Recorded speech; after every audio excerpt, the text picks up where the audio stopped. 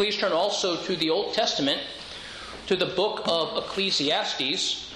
We are at the last section, Ecclesiastes chapter 12, verses 8 through 14. This is our text for this morning. Ecclesiastes 12, verses 8 through 14.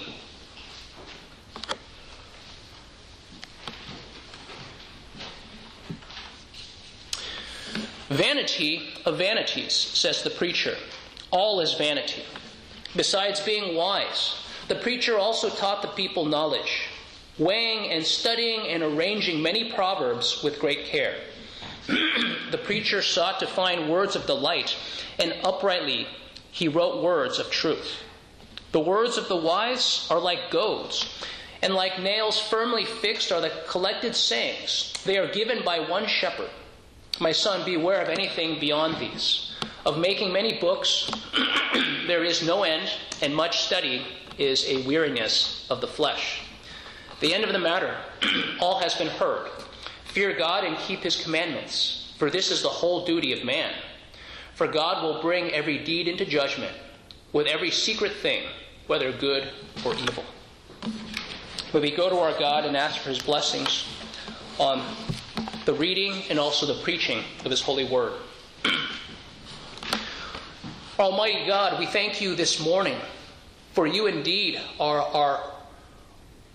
our great counselor, our wise God. Father, we pray acknowledging how much it is that we need wisdom from your word.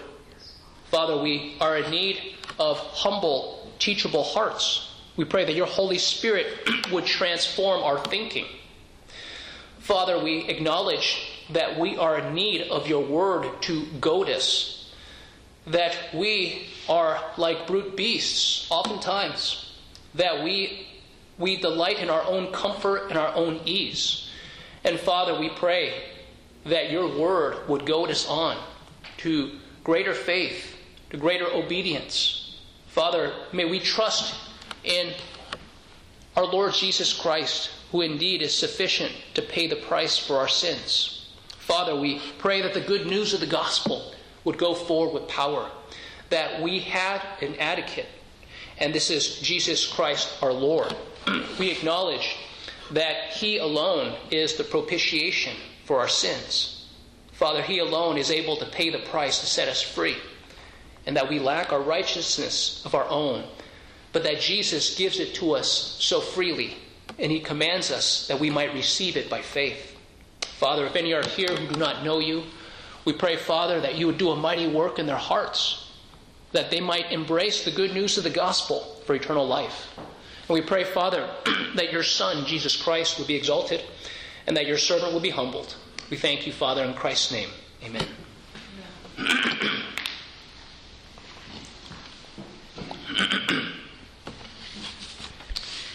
Oftentimes in life, solutions come after all of the other options are exhausted.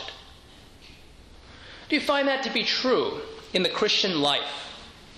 Whether it be your hope, whether it be your true satisfaction, that it requires that you try all the options until they're all exhausted, and what is left is God. And then you realize that is the only option left. It seems as if that's what's being presented here in the book of Ecclesiastes. That he presents all these options and he tells you up front, they're all going to result in failure. They're all meaningless. They're all vanity. They're but a breath. They vanish. And he talks about how this is striving after wind. And then he gets to the very last section, and he says, the end of the matter, all has been heard. Fear God and keep his commandments, for this is the whole duty of man. He's saying, hey, listen, after you've considered all the options and exhausted them, then here is the one path that leads to life. It is Jesus Christ, who is the true shepherd. And it is fearing him. And fearing God means, if we're going to fear God, it means that we ought to obey him. And he commands us to believe upon Jesus Christ, first and foremost. And here we acknowledge that Ecclesiastes is talking about life under the sun. That life under the sun is difficult because of the consequences of the fall. That Adam and Eve chose their own way. They chose sin. And they brought upon themselves all kinds of miseries. And in this book of Ecclesiastes, it's as if he's describing the various curses, the curse of the fall, the curse of labor, right? And the curse of the relationship, the curse of childbearing. That all these things are difficult. And life under the sun has its challenges then. And that there's no true meaning, there's no true satisfaction if we're attempting to pursue each of those things independently of God. And as he gets to this end of the book, he has these two bookends. And he wants you to see that he had a thesis. Vanity of vanities, all is vanity. And so we come to this final passage, the epilogue, and the truth that we see here. Ecclesiastes contrasts the futility of a godless life with the true joy and satisfaction found in fearing and obeying God. Ecclesiastes contrasts the futility of a godless life with the true joy and satisfaction found in fearing and obeying God. We'll look at this in 4 points. The first is the thesis of Ecclesiastes in verse 8. Second, the objective of Ecclesiastes. Third, the source. And fourth, the conclusion. So the first point, the thesis of Ecclesiastes. We have this in verse 8. Vanity of vanities, says the preacher. All is vanity. Perhaps if you think back several months, was it in January that we started this series on Ecclesiastes? At Ecclesiastes chapter 1, verse 2, you have the exact same statement, nearly to the word. Vanity of vanities, says the preacher. All is vanity. In literature, that this is a literary device known as an inclusio. They function as two bookends. If you think about a bookshelf where you don't have the walls on the side, oftentimes on a shelf you have bookends that they keep the books from flopping over. And this statement, vanity of vanities, says the preacher, all is vanity, they function as two bookends. So it's as if he's telling you what he's going to prove, he proves it, and then he tells you what he proved. Very much as if you attend a spelling bee. You attend a spelling bee, what's the method that they use? So let's say the word is water. So they have the student say water. W-A-T-E-R, water. And so here, vanity of vanities, says the preacher, all is vanity. And that from chapter 1, verse 2 to chapter 12, verse 8, he's proving this thesis. This vanity of vanities. This word means breath or vapor. It's like smoke. And when we think about the way that Hebrew works, vanity of vanities, this is the way that Hebrew expresses a superlative. So when Hebrew, they talk about the highest heavens, that their usage is heaven of heavens. So vanity of vanities it's a chief vanity. It's the worst of vanities. And what he's describing, the author, is that a life pursued without reference or without reverence to God is meaningless. And it ends in frustration. It ends merely in the striving after wind. And here is as if the author is saying, hey, listen, I'm going to try to spare you of all the options because I've explored them. And this is where you're going to end up.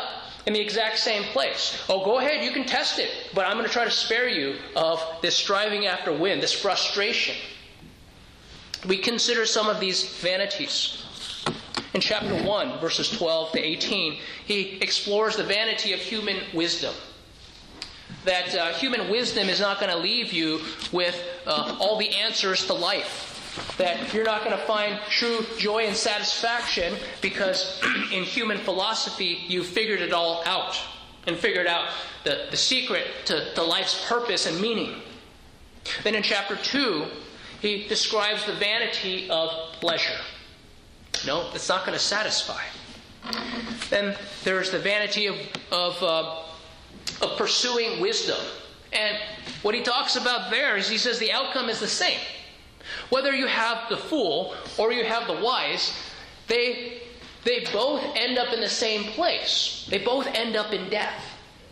And he also says that just as the fool is eventually forgotten, he says the righteous, those who attempt to live righteously, they will be forgotten also. He speaks also about the vanity of labor, of work. In chapter 2, verses 18 to 23, he says the most painful thing to see is after you've spent all this time and effort laboring and earning all of the possessions, he says that the saddest thing is then you must leave it with another. And how often do we see this, especially with immigrant families where these immigrants come and they came with $17 in their back pocket and the clothes on their back, having fled from someone trying to kill them or take over their country.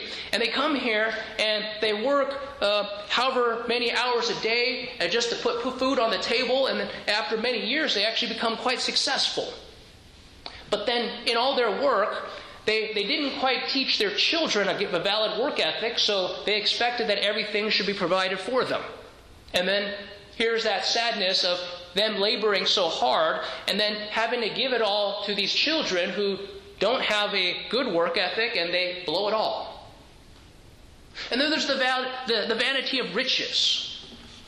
Chapter 5, that Kohelet, the preacher, the author, he makes it this clear. He warns in this statement, which all of us ought to take seriously. He who loves money will not be satisfied with money. If you love it, it's not going to satisfy you. The more you have of it, it's like drinking.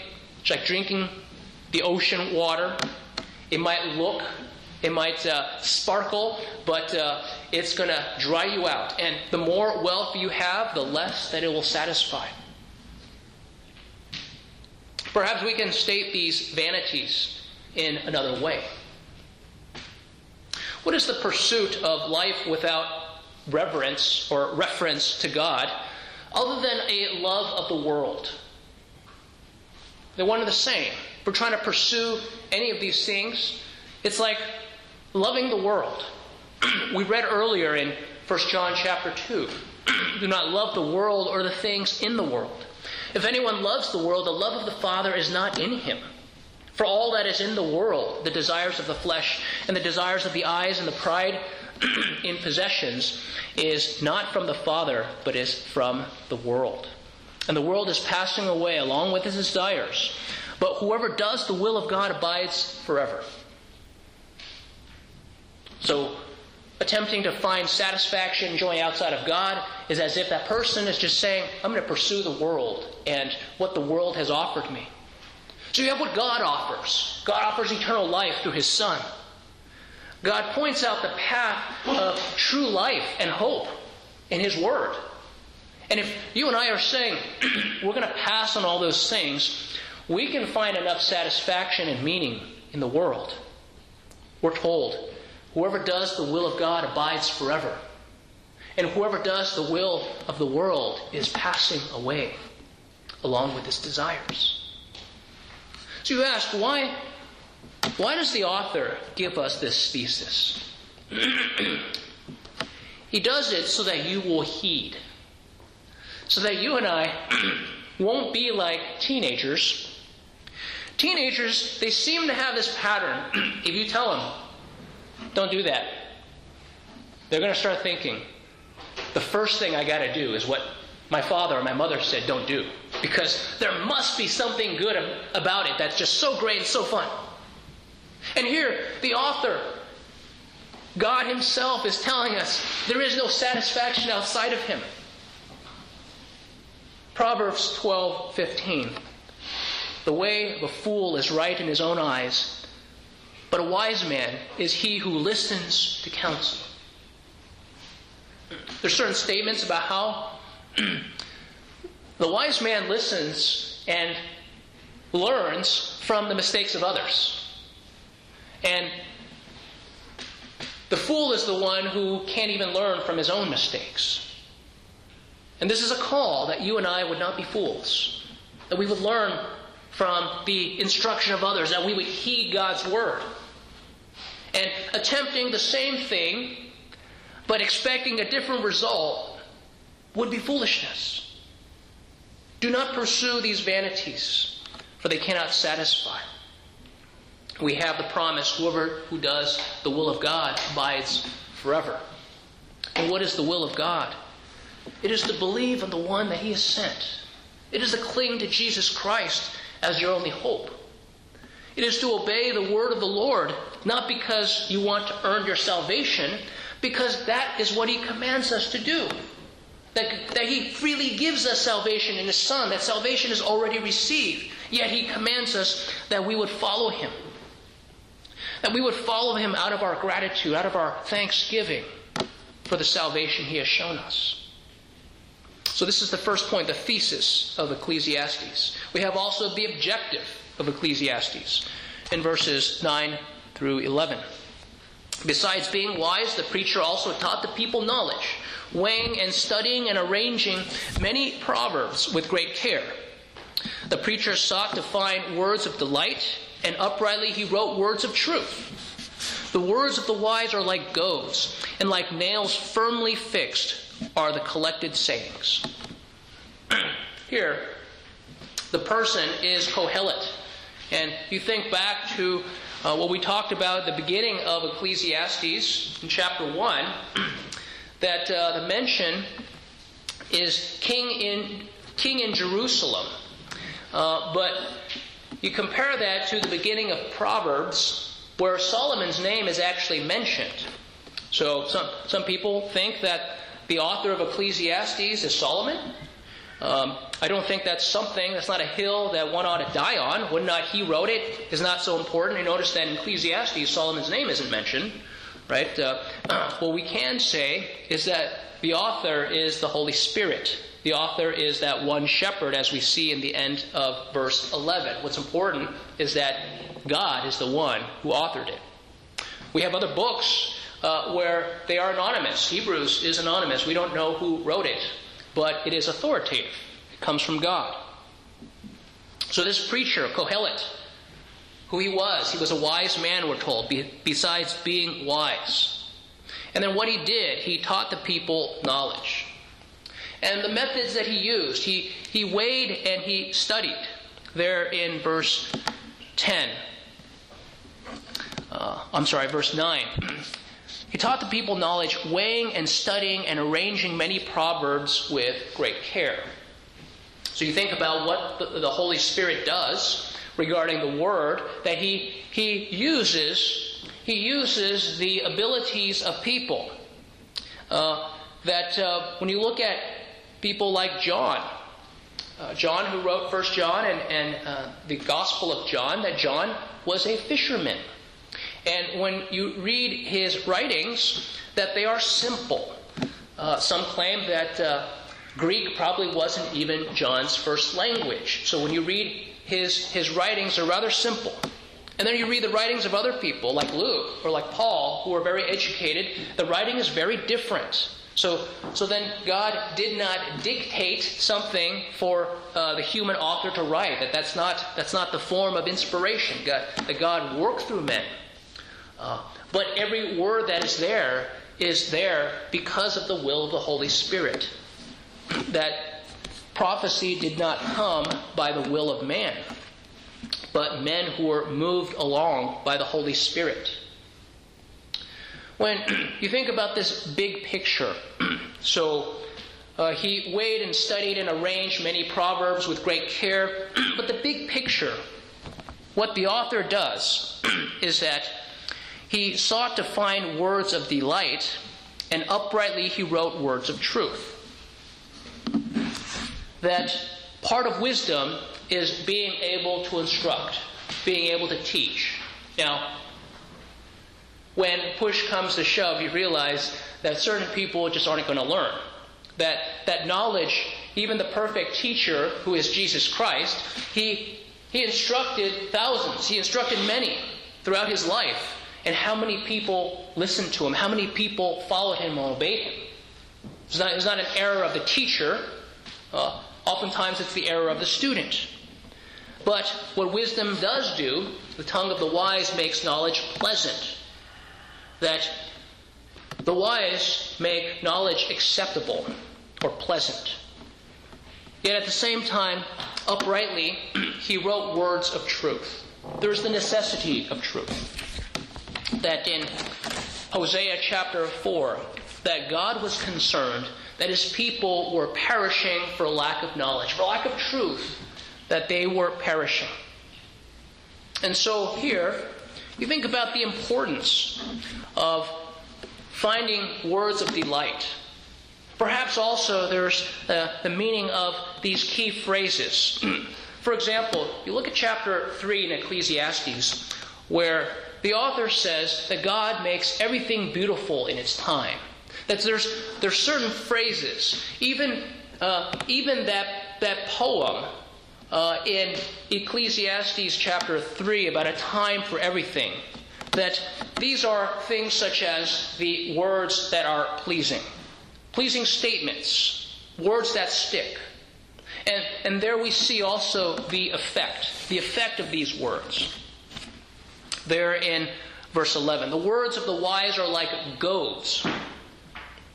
What is a goad? I once knew a man whose last name was Goad. I was thinking maybe he was in England they would have last names according to occupation. So Chandler, Cooper, Fowler, these words, Miller, they're all last names that are associated with occupations. That this friend, this brother in Christ, last name is Goad, right? Maybe he's part of that same group. His job was to goad an animal. And here, you think about what a goad is. That you have a farm animal, a beast of burden.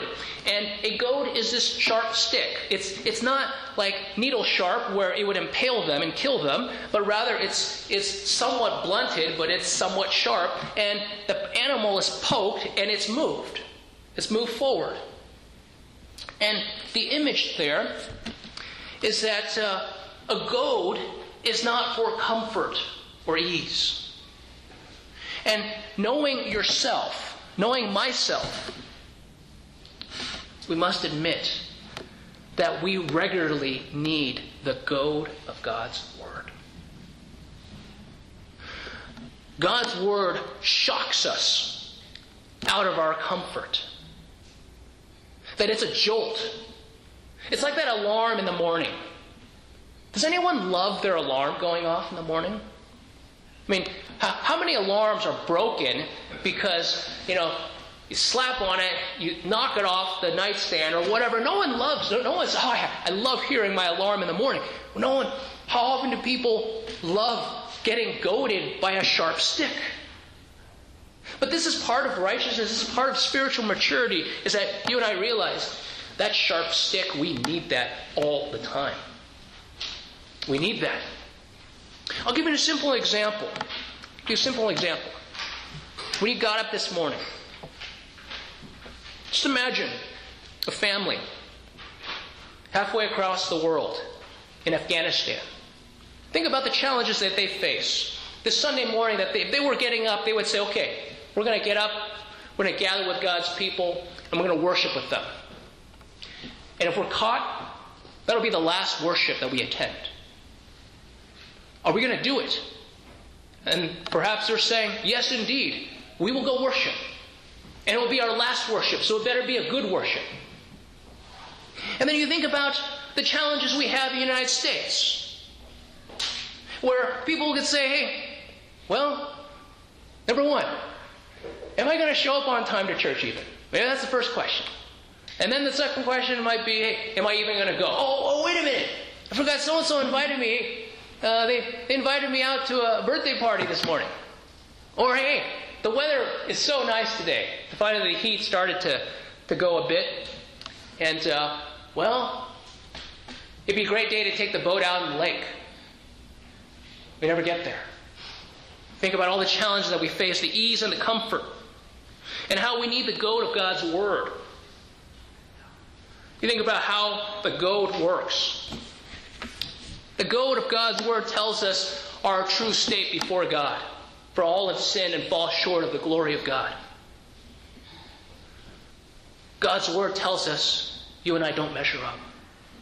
We don't like to hear that. We like the therapeutic. We like the self-esteem, right? We like hey, we got to be more positive. We got to be more upbuilding. That's the first thing. It tells you about your state. You're under judgment of God because you've sinned against Him. You've fallen short of His perfect standard. Then it tells you something you have to do.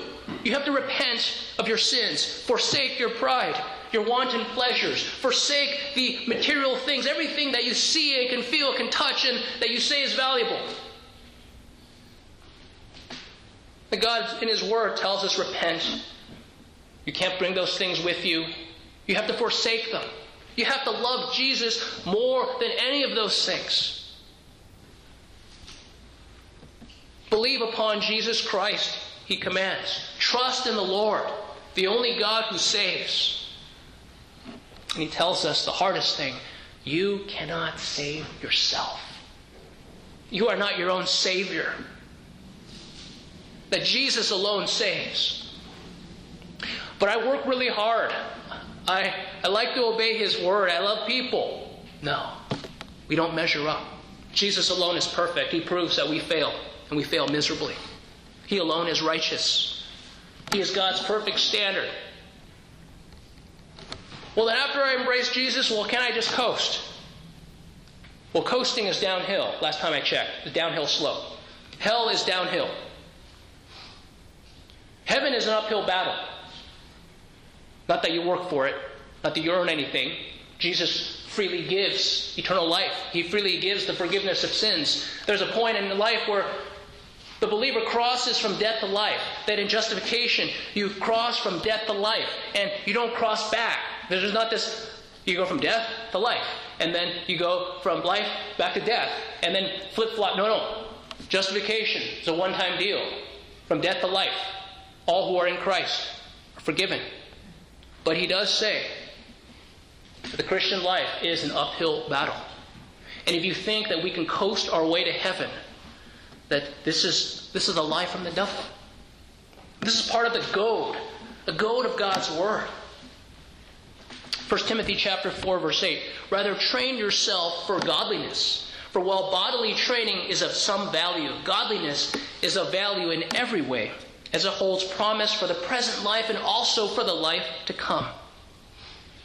Have you ever wondered, regarding the goad, what happens if your feelings and the world's standards, if they don't agree with God's word? Well, you and I have to come to the conclusion that our feelings can be wrong, and they often are wrong. And that the world's standards are constantly changing. They're in flux. That the world's standards are like goalposts that are constantly moving. Don't depend upon them. And this is the principle about nails. So the Word of God is a goad. It drives us on. That we have to be willing to accept that we're not what we need to be. That God desires that we would be mature in Jesus Christ. That things about you, things about me have got to change.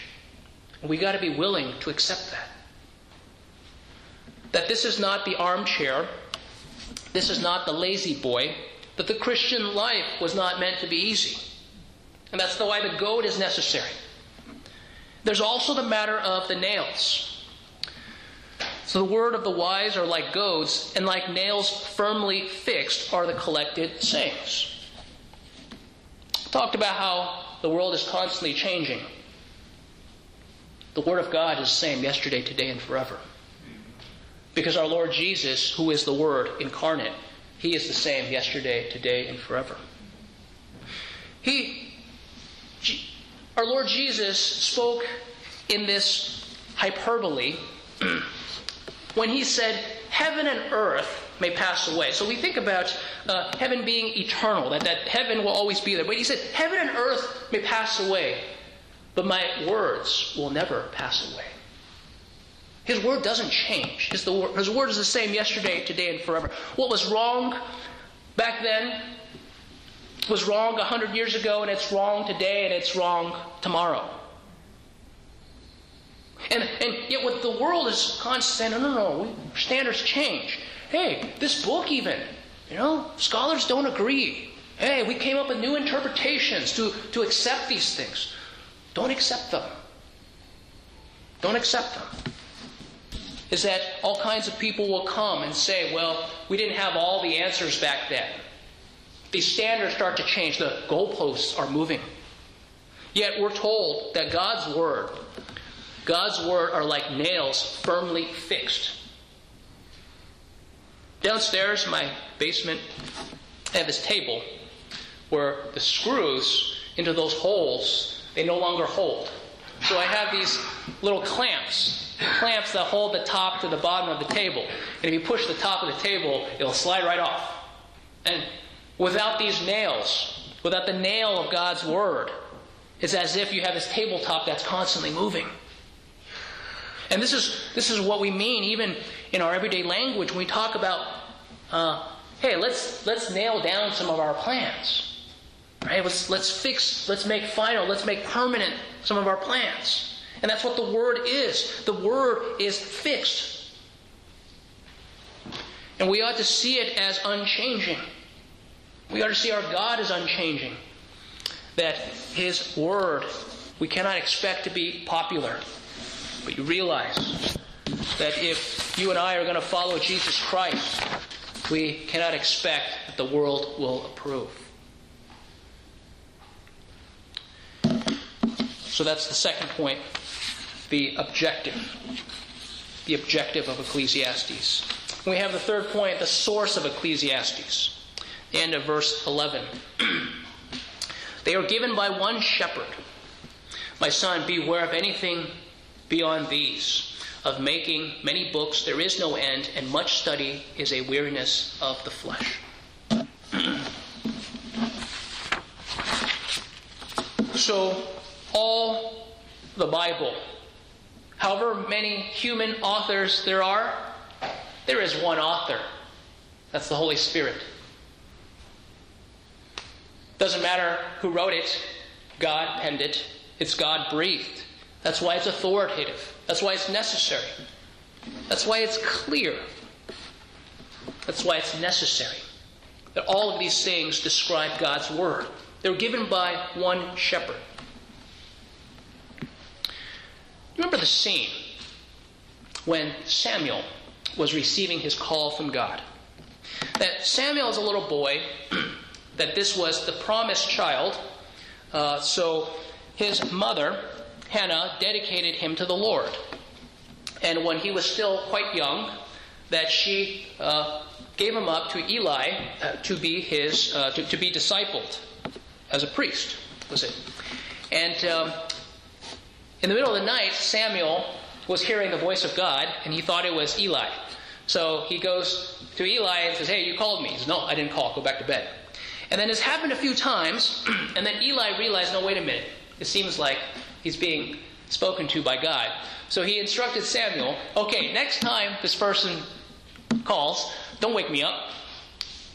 Say instead, speak, for your servant is listening. And here, we have to gather from this and learn from it that regarding God's Word, that it's spoken by one shepherd, our shepherd Jesus Christ. And that when God speaks in His Word, that we ought to say, speak, for your servant is listening. Now, we have to be reminded at times, this is not a literary work. This is not just one book of many books on your shelf. This is the only book that is God-breathed. This is the only book that's spoken of by God, that God spoke it out. And that when God speaks, that you and I, His servants, that we ought to be listening. We ought to be obeying His Word. We ought not to forget whose book this is. And that we ought not to forget that rejecting it, ignoring it, it will come with great consequences. Here also, in verse 12, my son, beware of anything beyond these. Here, what we have is the implication that there is completeness to the Scriptures. There's completeness to God's Word. That we ought not to think that the Word of God can be added to. We cannot add to it any way. That the sentiment behind that is a rather low view of God and a high view of man. When people start to think that they can add to God's Word, essentially what the author is saying is that you open up the box and there is no end.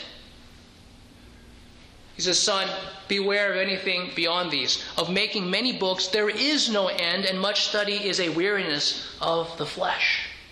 So the warning that we have there is that if someone thinks they can add to God's Word, it will never end. It will go on. And it will be weariness. Consider even the warnings of Scripture. Revelation 22, verse 18. I warn everyone who hears the words of the prophecy of this book. If anyone adds to them, God will add to him the plagues described in this book. These are stern warnings. We must not think that the wisdom of men can get to that level of the Word of God. There's something very different than anything the church fathers wrote compared to the Word of God. They may help us to understand what the Word of God is, but it's not as if any of those works, however essential they were, it's not as if we needed any of them. Any one of those can be removed from the shelf, and God's Word is still complete. It's still perfect. So let us never think that God's Word can be added to in any way, whether today or tomorrow or whenever. So that's the third point, the source of Ecclesiastes. It's God-given. The fourth point is the conclusion of Ecclesiastes. The end of the matter. All has been heard. Fear God and keep His commandments, for this is the whole duty of man. For God will bring every deed into judgment with every secret thing, whether good or evil. Here, you have the duty of man summed up in two things. One is the fear of God, and the other is the obedience to God's commands. But they go together. These two things go together. Regarding the fear of God, people ask, what do you mean by this fear? What is the fear of God? Well, it's not a slavish fear. It's not a fear merely of God's judgment or His torment. Just think about Mark chapter 5, where you have the demons there called Legion, and they identify Jesus, Son of the Most High God, and they ask Him, are you here to torment us? Is our time come? This is a slavish fear. Men can think the same way as these demons. They have the fear of God, demons do, but they don't obey. That instead we ought to think of the fear of God as reverence and awe. Hebrews 12:28 talks about how we ought to worship God in reverence and awe. That we ought to understand Him much higher than a human father, but He's our heavenly Father. That we ought to understand that there is respect and honor, homage to be paid to Him. That He is far greater than any human king. That He is King of all the earth. That the fear of God spells out our understanding of who we are before this God. That He is holy. That we understand His greatness, His power, His majesty. That He is eternal. That He created us from nothing. That He created the whole world of nothing. And that this God, when He speaks, that we ought to listen. That our lives should revolve around Him. And besides this fear, it's manifested in obedience to His commandments. That God spoke in His Word. And that you and I manifest our love to Him by obeying Him. That's 1 John 5:2-3. By this we know that we love the children of God By this we know that we love the children of God when we love God and obey His commandments. For this is the love of God, that we keep His commandments, and His commandments are not burdensome.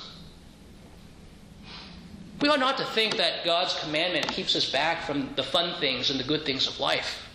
In fact, the commandments spare us from the painful things, the pitfalls in life. And we think about how the fear of God and the obedience to God's commandments, that they cannot be separated. Just imagine if someone has the fear of God but doesn't obey God's commandments. What is that really?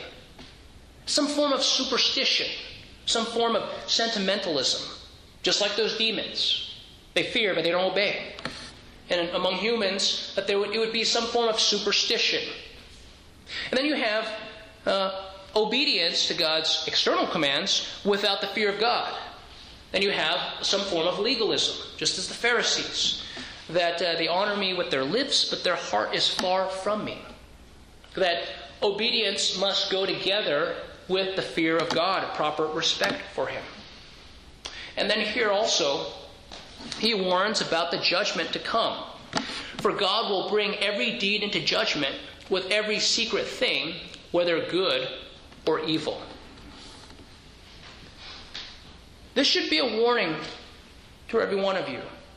God will bring every deed into judgment.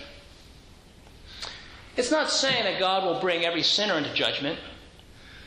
It's actually saying God will bring every work, every deed of every sinner into judgment. Other scriptures talk about how every careless word, every idle thought, that God is able to separate the thoughts and the intentions of the heart. So we ought not to think that anything will be hidden from God's sight. The good news of the gospel is that on that day when, according to my gospel, God judges the secrets of men by Christ Jesus, that our Lord Jesus will be judge. And that this is the conclusion, is that after all those things are tempted, the vanities are tempted, or if we believe God in His Word, we ought not to pursue them, we need not pursue them, that we ought to obey God. We ought to fear Him. That we ought to know that God is judge. We read earlier in 1 John chapter 2, but if anyone does sin, we have an advocate with the Father, Jesus Christ the righteous. He is the propitiation for our sins, and not for ours only, but also for the sins of the whole world. So here, we ought to understand the judgment of God will come. And you realize we ourselves are sinners. How will we be free from this condemnation? Is that we have an advocate who is Jesus Christ, the righteous. It is in Him alone that we have our forgiveness. It is in Him alone that you and I have eternal life. That we must trust in Him. We must cling to Him. And that our love for Him is manifested that we obey Him from the heart and give Him honor. Could we go to our God together in prayer? Our Lord God, we thank You, Father,